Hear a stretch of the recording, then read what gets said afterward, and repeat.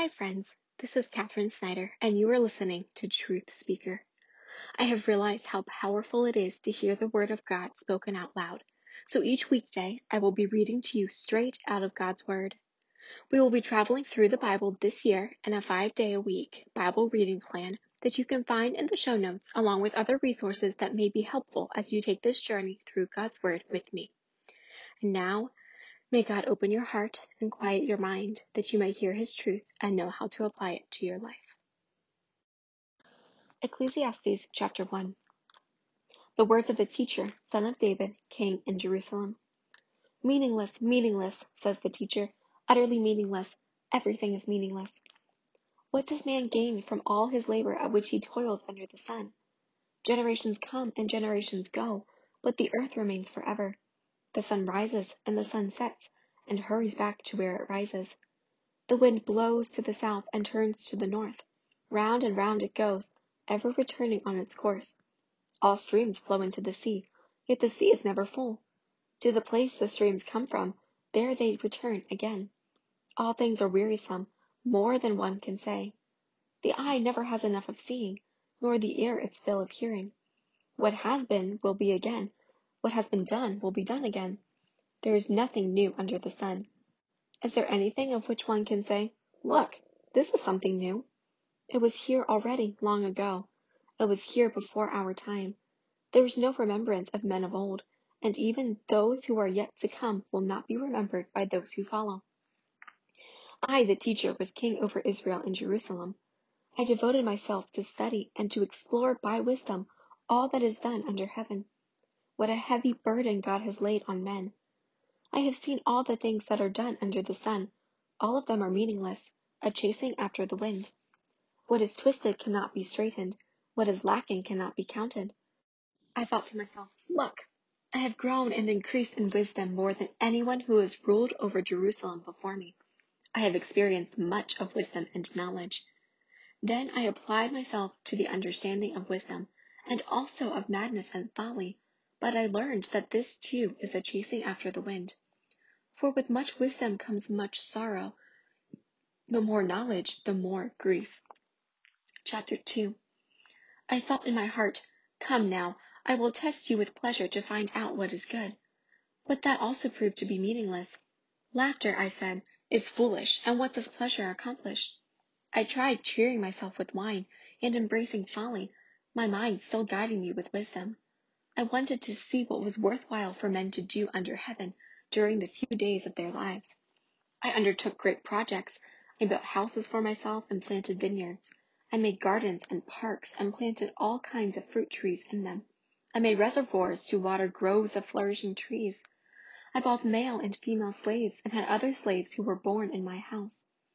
I also owned more herds and flocks than anyone in Jerusalem before me. I amassed silver and gold for myself, and the treasure of kings and provinces. I acquired men and women singers, and a harem as well, the delights of the heart of man. I became greater by far than anyone in Jerusalem before me. In all this my wisdom stayed with me. I denied myself nothing my eyes desired. I refused my heart no pleasure. My heart took delight in all my work, and this was the reward for all my labor. Yet, when I surveyed all that my hands had done, and what I had toiled to achieve, everything was meaningless, a chasing after the wind. Nothing was gained under the sun. Then I turned my thoughts to consider wisdom, and also madness and folly.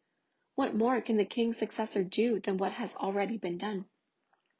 I saw that wisdom is better than folly, just as light is better than darkness. The wise man has eyes in his head, while the fool walks in the darkness, but I came to realize that the same fate overtakes them both. Then I thought in my heart, the fate of the fool will overtake me also. What then do I gain by being wise? I said in my heart, this too is meaningless. For the wise man, like the fool, will not be long remembered. In days to come, both will be forgotten. Like the fool, the wise man too must die. So I hated life, because the work that is done under the sun was grievous to me. All of it is meaningless, a chasing after the wind. I hated all the things I had toiled for under the sun, because I must leave them to the one who comes after me. And who knows whether he will be a wise man or a fool? Yet he will have control over all the work into which I have poured my effort and skill under the sun. This too is meaningless. So my heart began to despair over all my toilsome labor under the sun.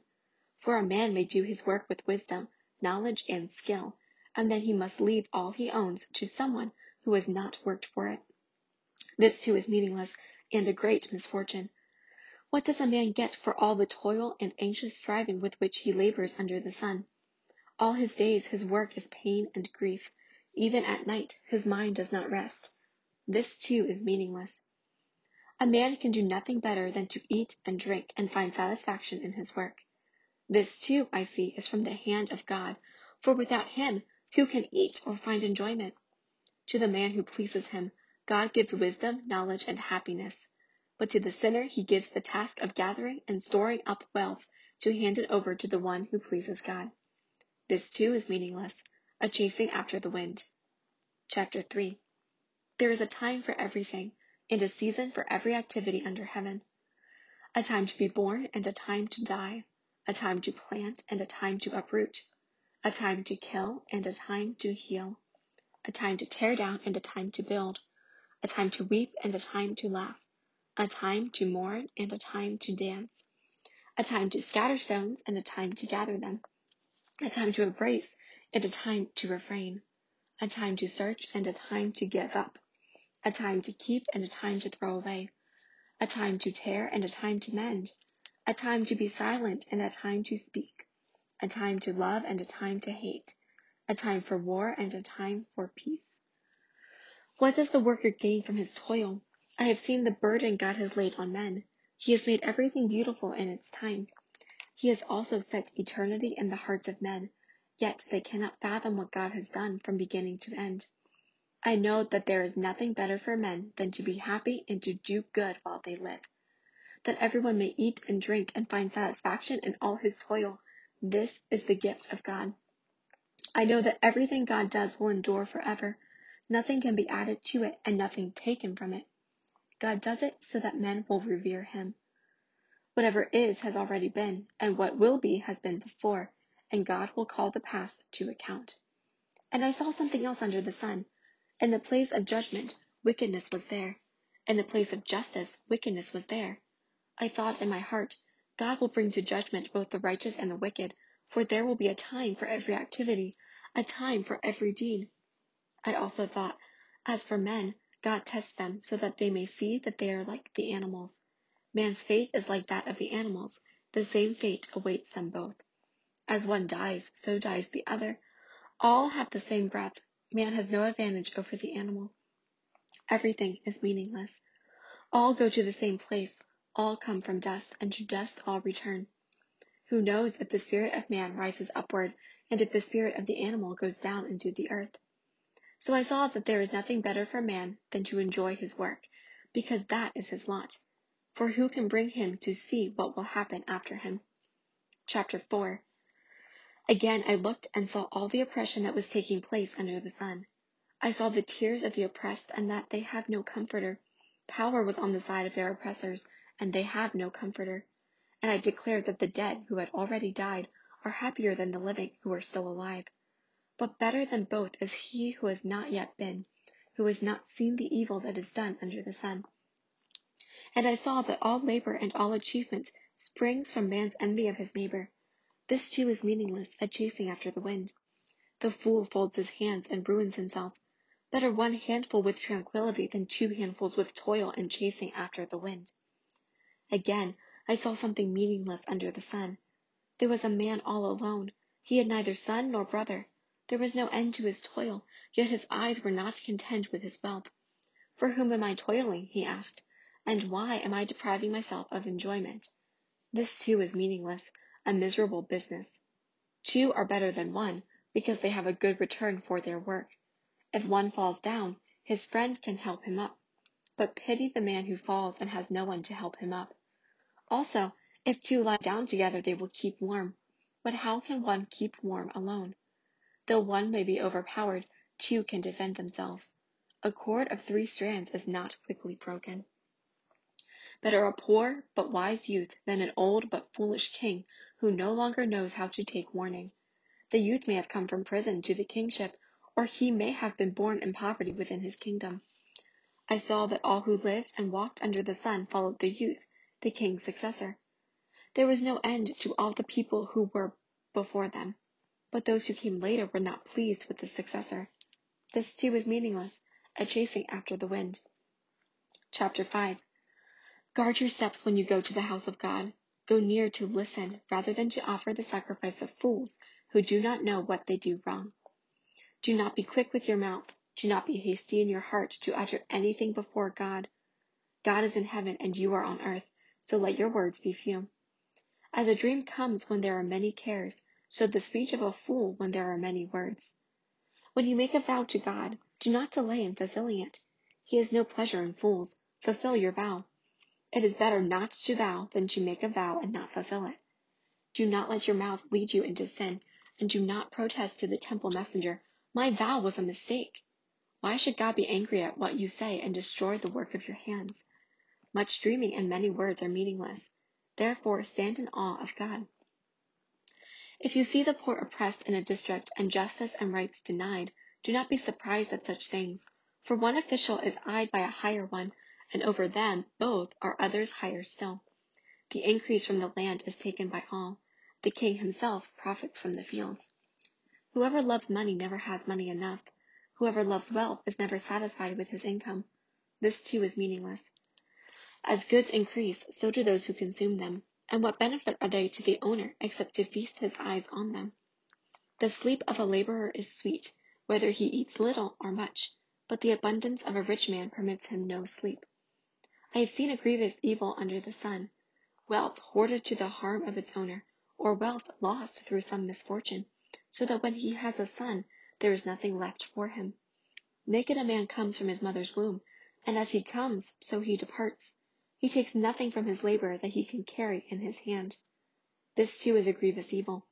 As a man comes, so he departs, and what does he gain since he toils for the wind? All his days he eats in darkness, with great frustration, affliction, and anger.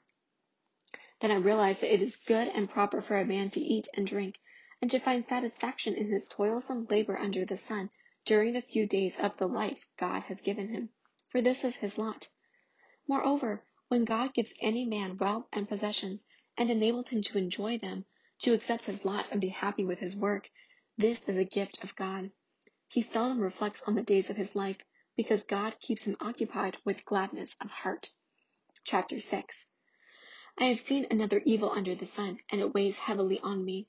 God gives a man wealth, possessions, and honor, so that he lacks nothing his heart desires, but God does not enable him to enjoy them, and a stranger enjoys them instead. This is meaningless, a grievous evil. A man may have 100 children and live many years, yet no matter how long he lives, if he cannot enjoy his prosperity and does not receive proper burial, I say that a stillborn child is better off than he. It comes without meaning, it departs in darkness, and in darkness its name is shrouded. Though it never saw the sun or knew anything, it has more rest than does that man, even if he lives 1,000 years twice over, but fails to enjoy his prosperity. Do not all go to the same place? All man's efforts are for his mouth, yet his appetite is never satisfied. What advantage has a wise man over a fool? What does a poor man gain by knowing how to conduct himself before others? Better what the eye sees than the roving of the appetite. This too is meaningless, a chasing after the wind. Whatever exists has already been named, and what man is has been known.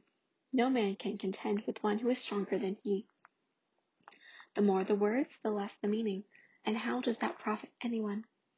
For who knows what is good for a man in life, during the few and meaningless days he passes through like a shadow? Who can tell him what will happen under the sun after he is gone? This is the word of the Lord. Thanks be to God.